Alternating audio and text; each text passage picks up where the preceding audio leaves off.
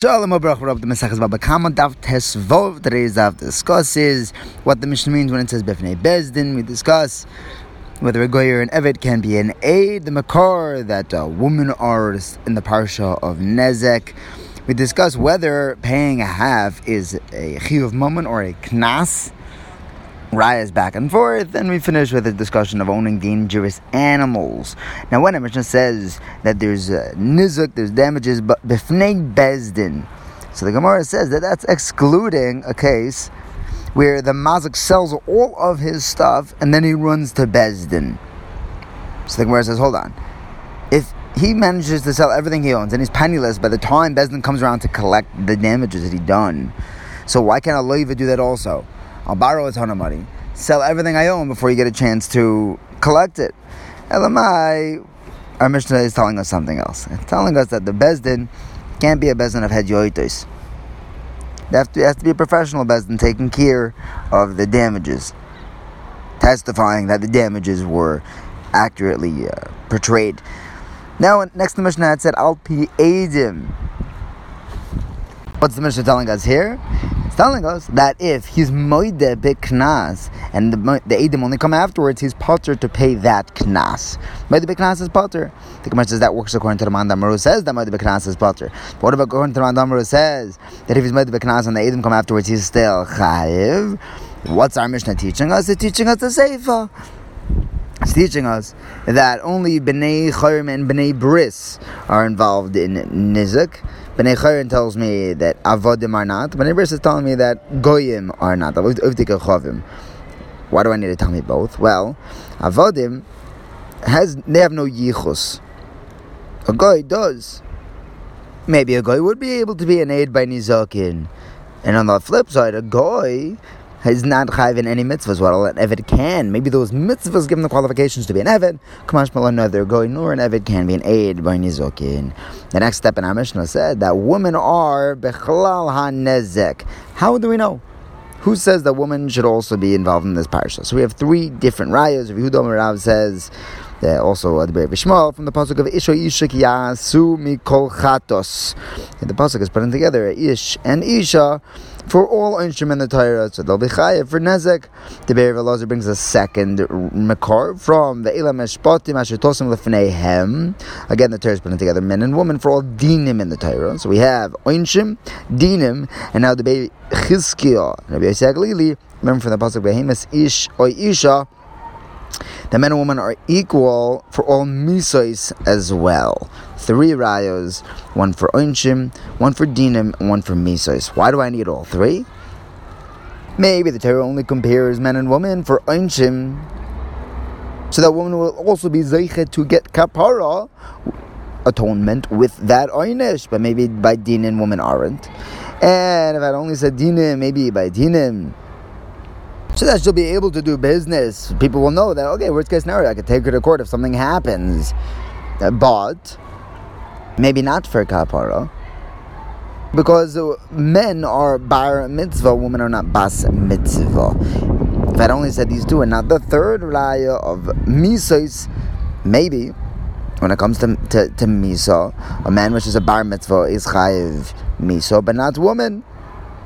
Meaning men who are chayiv a mitzvah should have to pay koifer if they kill, while women shouldn't. If I had only said koifer, maybe over there where there's actually a loss of life, do we include the women? But by the other two, where there's no loss of life, maybe women were not included.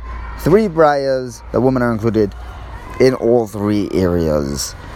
Next, our Mishnah said that the nizik and the mazik both have to pay. Now the Gemara has an intrinsic, a very fundamental machlokas. When someone has to pay half, what is that chanti nezek? Rav Papa says that is a mammon requirement. Rav Huna, Breder, Rav Yeshua says it's only a knas. Really, they're not chayiv at all. Rav Papa says that it's an actual mammon, because he says that most oxen, a stam shar, is not guarded. They're wild creatures, so really you're chayiv absolutely everything. The Torah was nice and made you only pay half. because, you couldn't have expected it. Your animal wasn't a muad yet. But if Shua says exactly the opposite, it says it's only knas because most oxen are already considered watched. So really, you shouldn't have to pay at all. The Torah gives you a knas to make sure that you continue watching, and that now you begin to guard your animal because you'll have to pay chatzin ezek. Now we try bringing rayos in both directions. We have a Mishnah that tells us that our Mishnah says, and the nizik and the mazik, they have to pay. Now hold on. If you're going to say that it's mammon, okay, it makes sense that the nizik is paying something. But if you're going to say the whole thing is just a knas, then really the nizik should have gotten nothing. So in what sense are we saying that this is a form of payment? The Gemara answers, well, when it comes to the depreciation of the carcass of the animal, that's where they're splitting it. That we already learned in the Reisha, that the Baal has to deal with the Nevela. The Gemara says this is another one. Another Limud one teaches me that the Baal take care of it by Tam, one is by Muad. Because if I had only said Tam, I would think, okay, it's not Muad yet. But if I only said Muad, it would say, look, the Mazik would say, look, I'm paying Nezek Shalem, you take care of the carcass, I'm already paying through the nose. So we try to bring another raya, whether Chatzin Nezek is Mamun or Knas. We learned that the difference, we're going to learn very soon in the Mishnah, that the difference between a Tam and a Muad is that a Tam is Chatzin Nezek Megufoi, and Muad is Nezek Shalem in Aliyah, meaning you're not going to pay Chatzin Nezek any more than the cow that damaged is worth.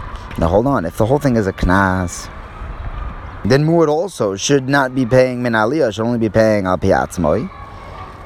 Meaning if there's a difference between chatzin ezek and ezek shalom, the chatzin ezek is only a knas, then the chatzin ezek should be al pi atzmoi, and the when it's Muad and he's paying full, whether the knas is not al pi atzmoi, and the Muad is al pi atzmoi when he's paying ezek shalom, that's the actual moment.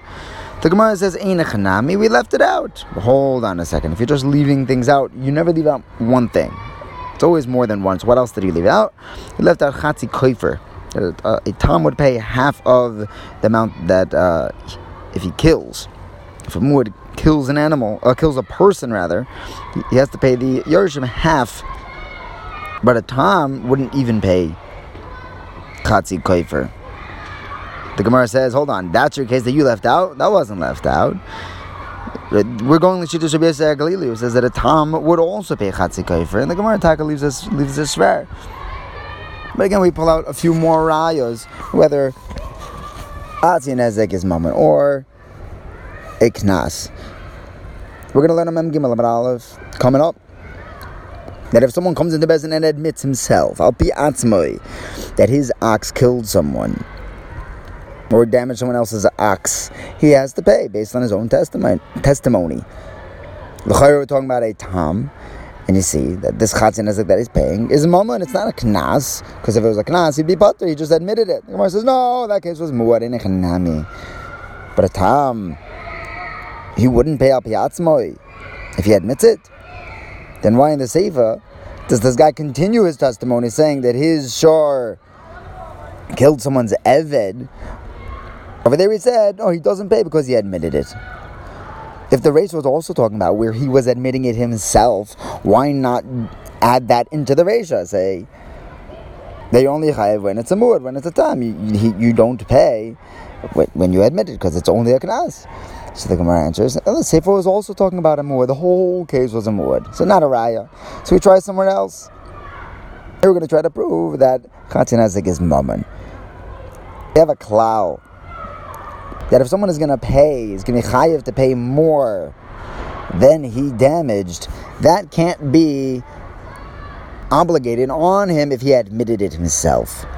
If he damaged $1,000 and now we're going to chayiv him $1,300, that can't be if he admitted it. That extra $300 is beyond the practical damages. But what, if it was less, then he would be chayiv to pay? Even though he admitted it himself, you see that this is not a knas. A knas is pater when you admit it. It must be mammon. The Gemara answers, no. You only have to pay up to what you damaged. Less than that, you wouldn't pay at all. In a chanami, it's a knas. So again, the Gemara says that the formulation of the Brisa is off. It should have added it into the Reisha.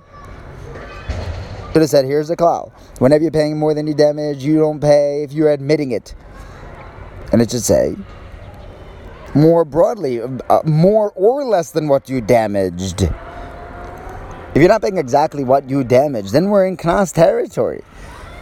And the Gemara says that this is takashver. But the Maisa, we paskin, the Chatzin Nezek is a Knas. Even though it's mashma that it's moment. If you have a tiyuvta, although it's not the strongest tiyuvta, it's not like we have a raya the other way, it's just a formulation of the Mishnah wasn't mukhor. Why are we paskening that it's knas if we have a shtickle raya that it's a moment?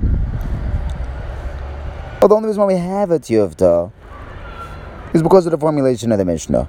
And that, or the Brisa over there. And the Brisa only said it that way because there was also a case of Chatzin Nezek Tzereres, which is Halach L'Mishmei Sinai, which we know is mammon.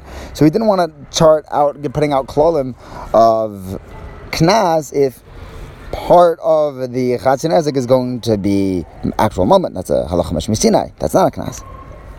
Now the Gemara says, we've decided, we've come to the conclusion, the ultimatum, that Chatzin Nezek is a knas.